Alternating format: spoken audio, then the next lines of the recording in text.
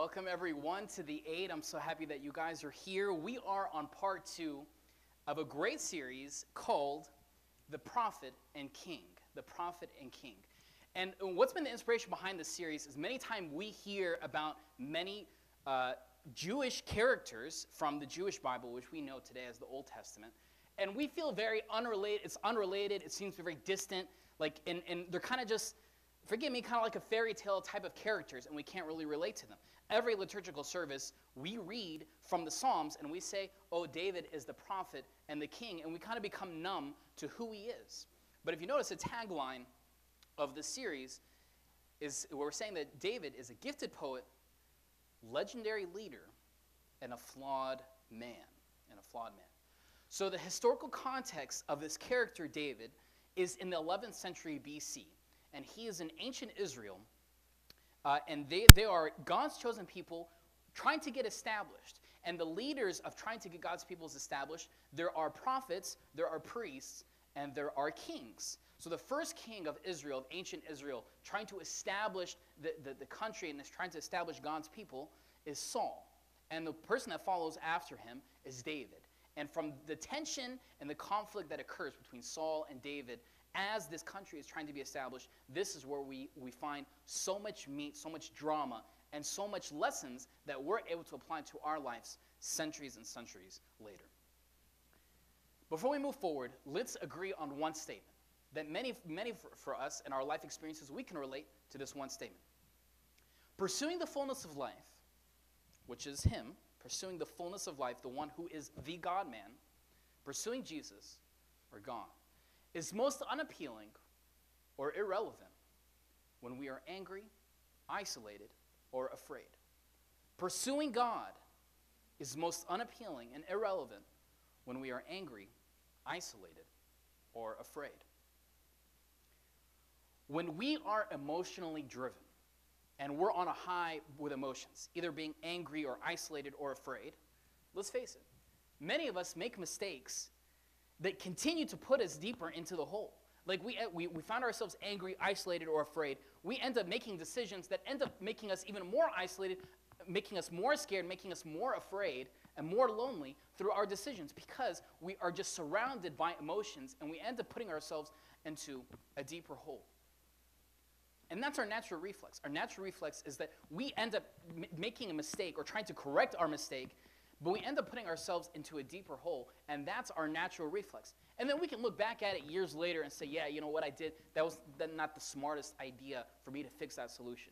But we're in the heat of the moment, because we're so emotionally driven, we end up making mistakes that end up putting us deeper into a hole. Going back to this ancient prophet and king, David, he has a series of mistakes. As we see, he's a flawed man. And there's two massive failures in his life.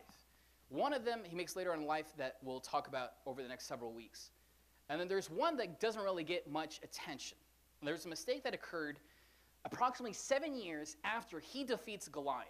So just to give you context, David is just a little teenage punk that all of a sudden was selected, or not selected, but he had the courage and the boldness to fight just a beast of a guy, Goliath, and he took him down because of his courage and his faith and who God is to him. From that moment, he was the most popular kid in town, and everyone loved him and wanted to be around him. Like everyone wanted to sit with him at lunch. He was the most popular guy around Israel. Now fast forward 7 years. The height of his popularity, he's around the age 22. He's not king, but he's very popular. And the first king of Israel, Saul, is seeing how popular David is getting around town. But he's the king. He should be the most popular guy. Why is this little punk, a 22-year-old, getting all the attention?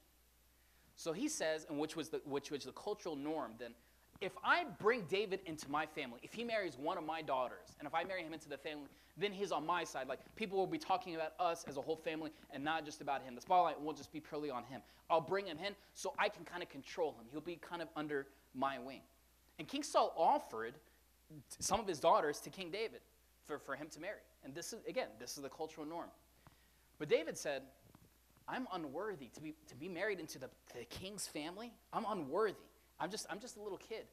I'm 22. Like, I'm unworthy. And because of David's reaction, everyone was like, you don't want to marry, like, marrying into the king's family, man, you're set, you're gold. Like, you never have to work a single day in your life. But because he declined it, that actually even made him more popular. He eventually did marry one of King Saul's daughters. Her name was Michal. I know, but her name is Michal. And he became best friends with King Saul's son, Jonathan. So David's best friend was Jonathan. So naturally, David became very close to King Saul's family, marrying one of his daughters and becoming best friends with one of King Saul's sons, named Jonathan. But Saul wanted all the attention on him, and he wanted to make sure that this popular guy is taken down. So he would send David on these, like, almost impossible missions and on these impossible battles and wars. And he'd say, David, I need you to go take on this battle and take on this war. I need you to go fight over there on that side, so go fight that enemy. And King Saul would send David on these impossible missions. Why? To try to kill him. To try to kill him. If he can kill him, then he knows that all the tension's on him, and he can get rid of this threat, which is David.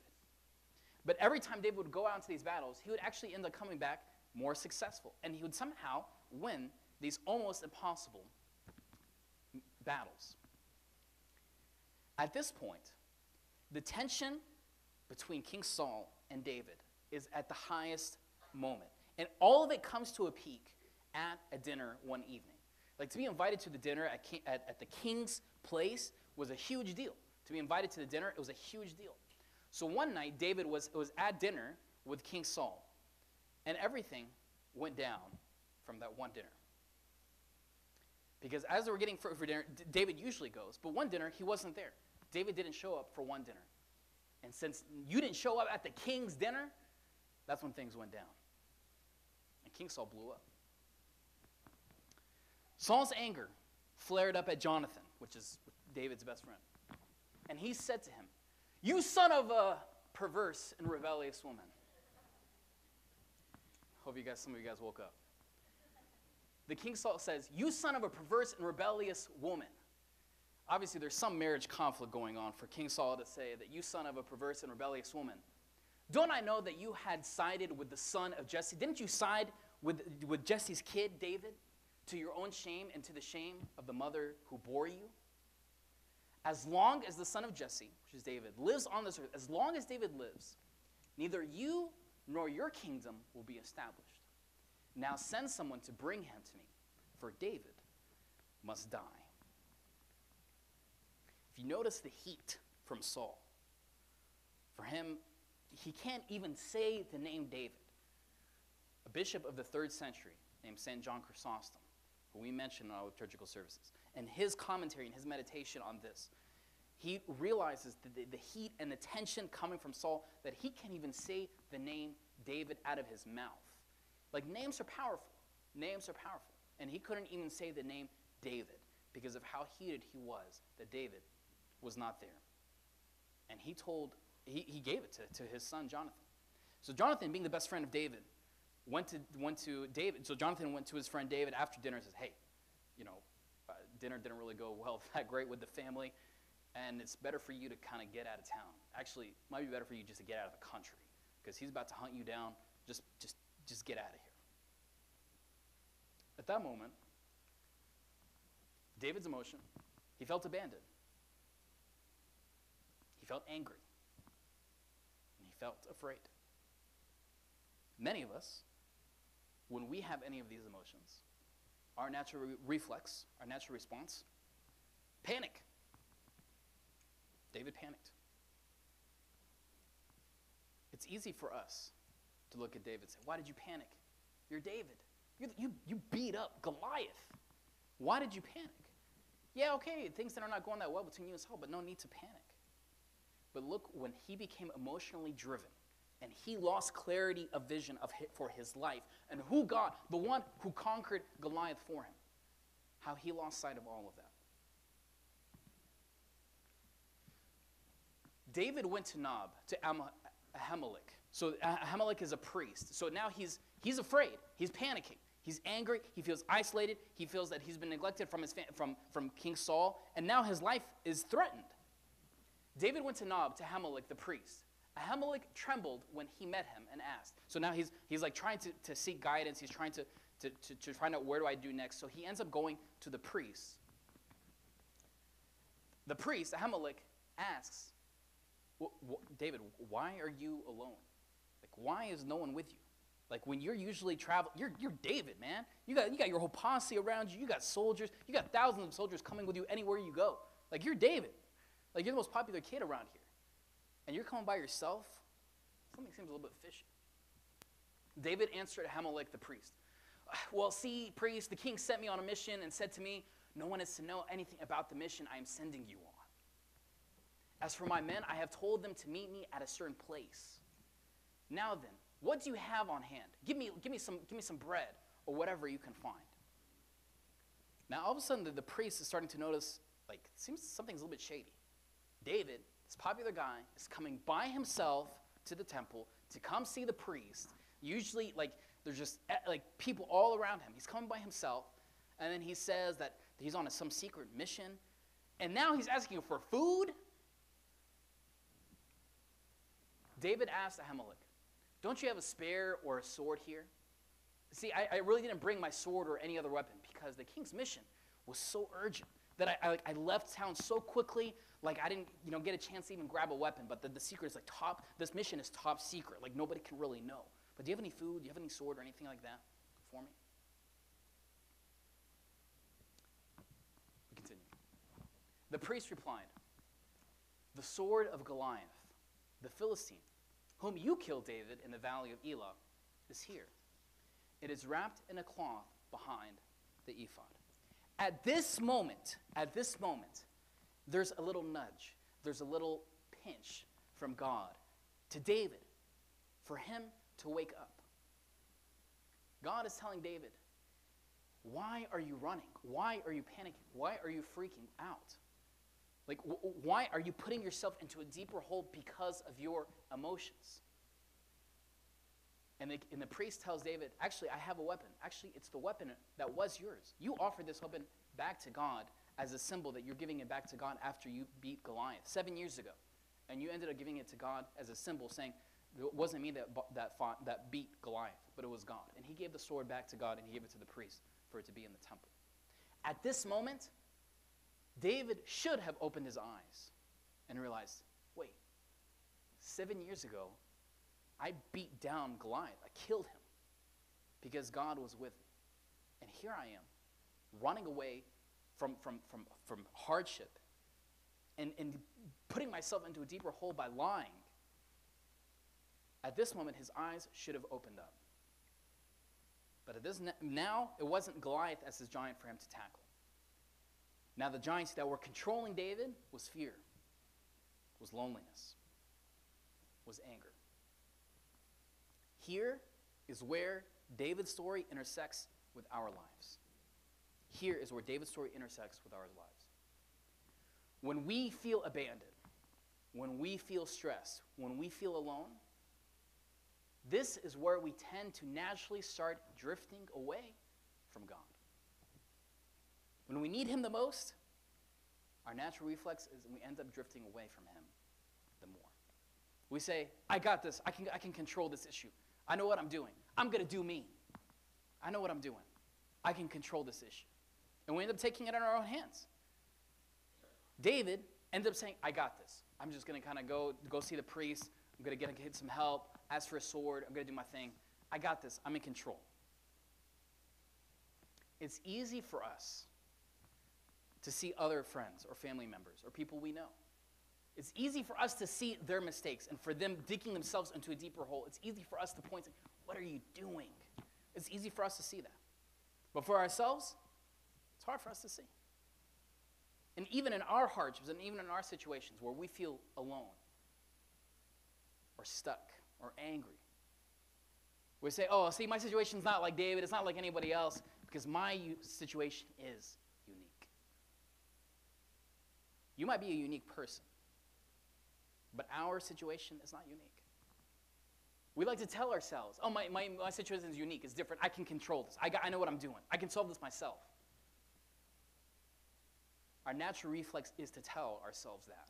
But in reality, we end up digging ourselves into a deeper hole instead of relying on the one who is the source of all.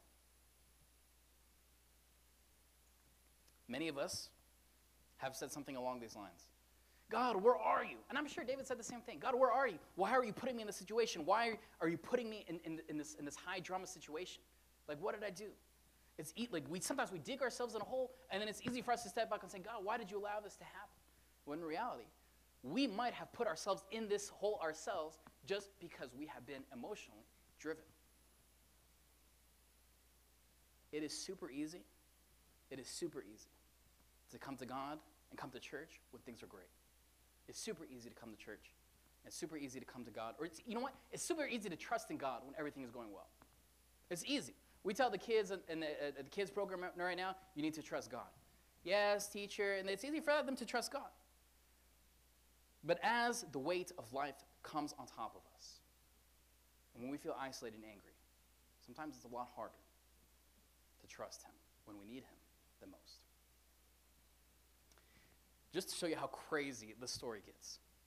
David takes Goliath's sword. He takes it from the priest.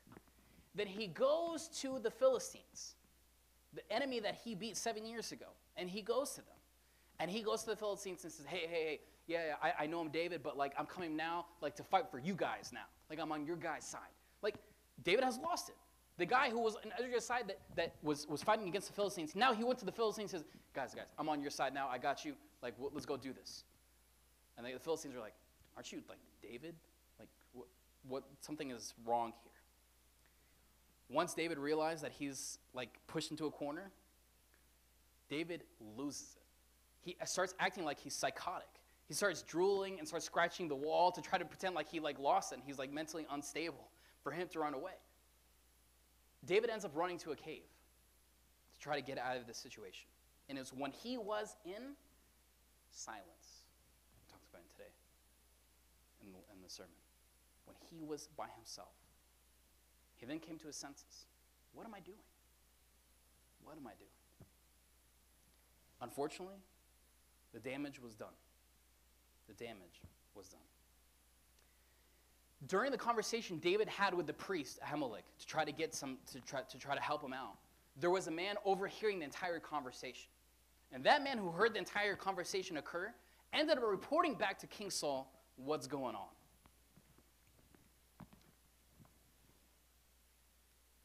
Ahimelech inquired of the Lord for him.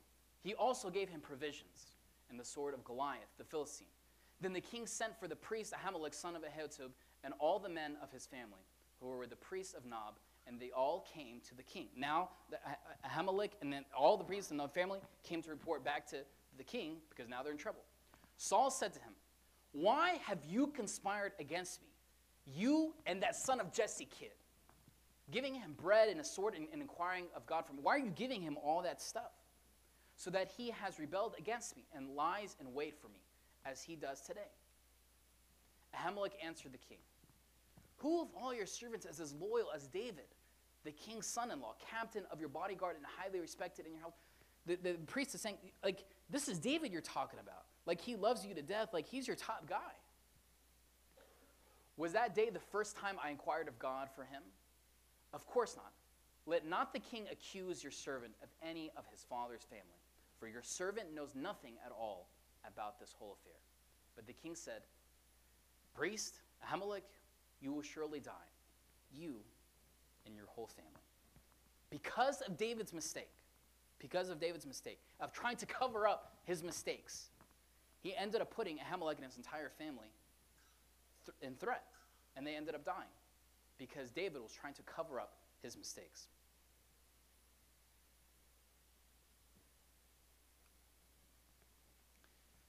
Then the king ordered the guards at his side, "Turn and kill the priests of the Lord, because they too have sided with David." They knew he was fleeing, yet they did not tell me. But the king's officials were unwilling to raise a hand to strike the priests of the Lord. Like killing a priest, they could not do it. But they ended up dying. Let's pause this story, this high drama, complex story of what's happening with David. Let me ask you a question. What is your loneliness, your anger, or fear causing you to consider that you've never considered before? When we're in situations of being lonely, of being angry, or in fear, what have you started to consider that maybe you never considered before? What habits?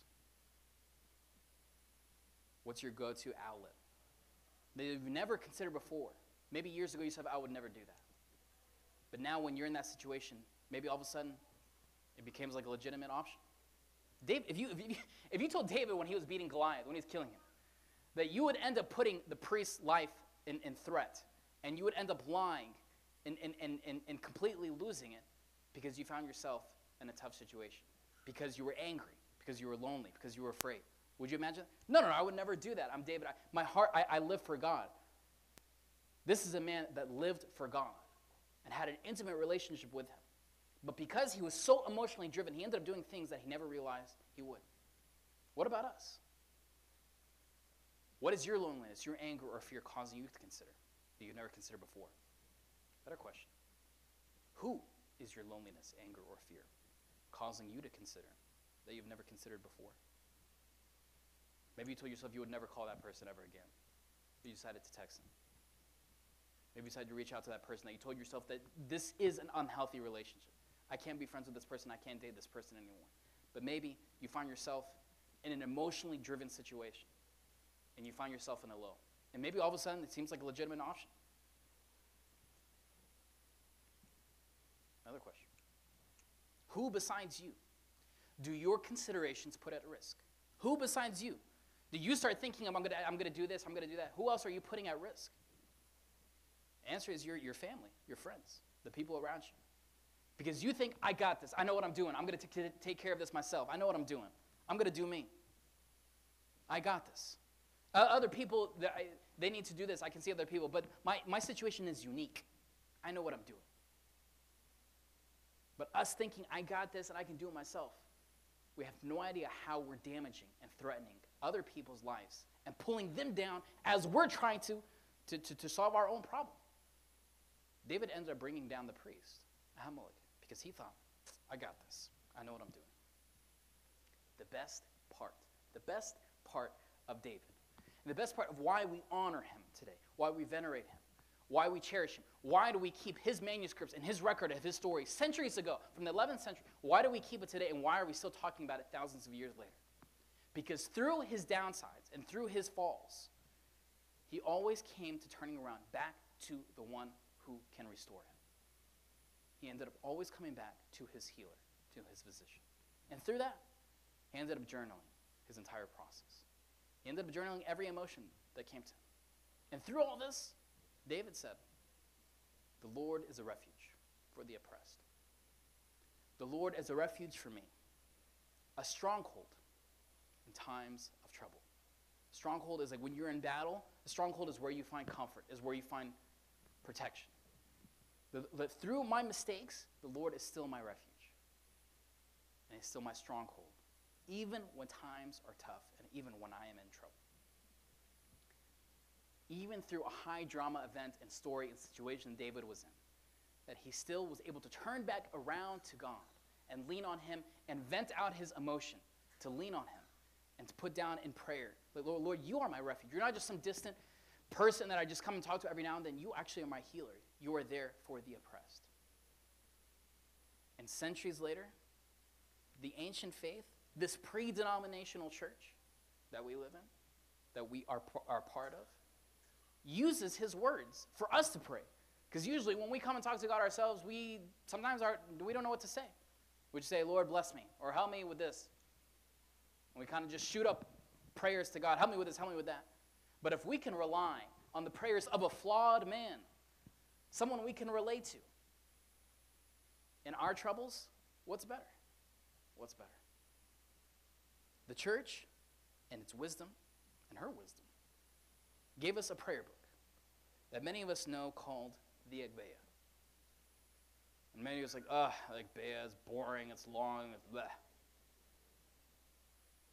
But if we're able to look at it with a fresh lens and say, you know what? I can kind of relate to this guy. I can relate to him. And I can use his journal to help me in prayer, to get me focused. I'm down. Let me take it. This is why the church has given this, to guide us, to kind of hold our hand, to help us in prayer. And if we look at it through that lens, and not just like, oh, like Bea.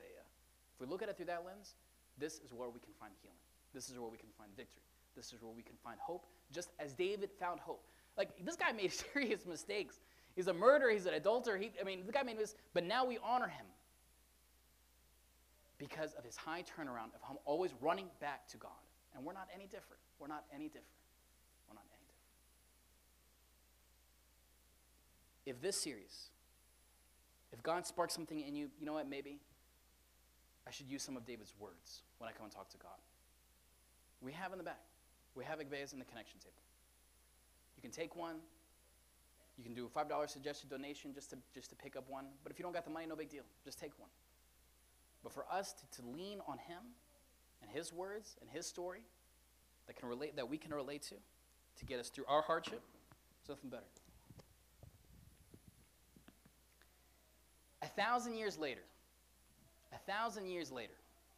a descendant of David, someone that came from David's offspring, gazed into the eyes of lonely people, of afraid people, of angry people. This descendant, this offspring who came from David's lineage, you might have heard of him. His name is Jesus. And he said this. Come to me. Now Jesus, being in the place of God, now he is God with skin on him. Now he's saying, come to me. All you who labor, all you who are heavy laden, all you with your burdens, with your weight, with your issues, come to me. For I will give you rest. Is there anything sweeter? There's no sweeter word than rest. For us to come to him and to find rest. This is why David is an amazing character. A Jewish man, flawed man, but always had a high turnaround back to God through his mistakes. And through his lineage, we found the one who brought the fullness of life back to us, Jesus, the Son of God. Let's stand up for a prayer.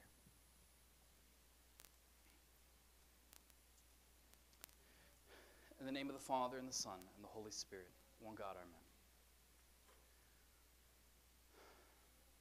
Lord, when we are emotionally driven, when we find ourselves angry or lonely or afraid, our natural reflex is to isolate ourselves more, to even be more scared, and we make decisions that put ourselves more into a hole.